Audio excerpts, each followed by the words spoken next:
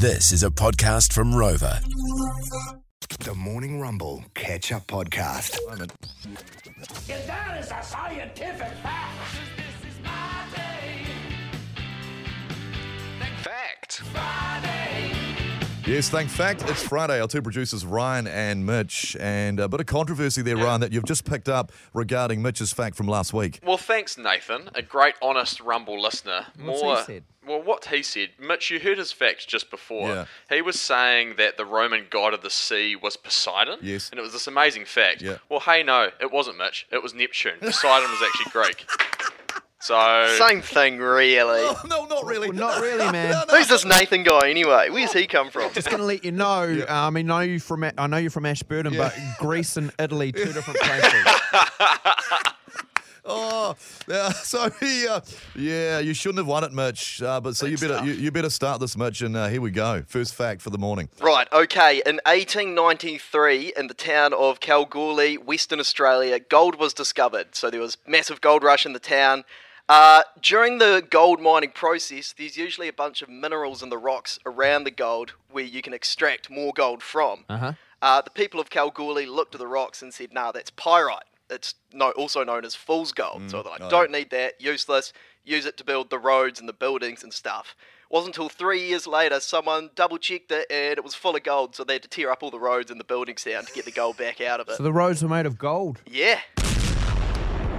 Strong start. That's a good Strong start. start. Ryan needs a win. What do we got? Big weekend this weekend. If you're single, potentially you could try this technique that the male peacocks employ.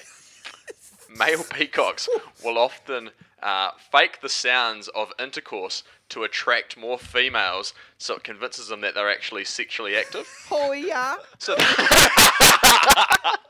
so they'll do it so loudly. Is that the sound? So they'll say, "Hoya," and the female peacocks will come from far and wide, and they'll get there disappointed. They're like, you're by yourself. You're lying. But I've got you here. Yeah, But you're here. Oh, you're here. Yeah. We can start some chat. Oh, that's a good one. Strong start too. Mitch. Up to. Up to Mrs. Peacock. Mitch.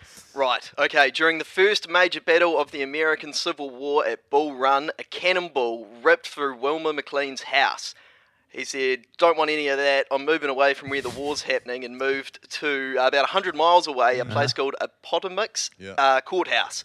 4 years later, the war moves, obviously, closer to his house, and there's armies all around him, and they decide they're going to use his house to negotiate the surrender. Yeah. They do the negotiations, stressing about it, that his house is going to get damaged again. They agree on the surrender. It's all good. He goes, phew, house is safe. All the soldiers go through his house and tear it apart looking for souvenirs because they were so happy about it. So he lost 2 houses. Yeah. Ryan. A strong start with your peacock fact. Robert Lane was the father of 5 children. He was going okay, the kids were going okay, but he thought, no, I want to change this next one's life. So he decided to call his 6th son Winner. Great name. Yeah, Winner.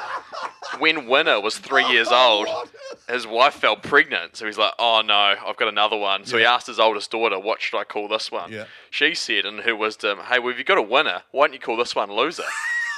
So he had a winner and a loser. You want to know what they grew up to become? Yes. Winner ended up becoming a criminal, and Loser was a detective. There's no, good. There's no debate. argument. There's no discussion. Mitch wins.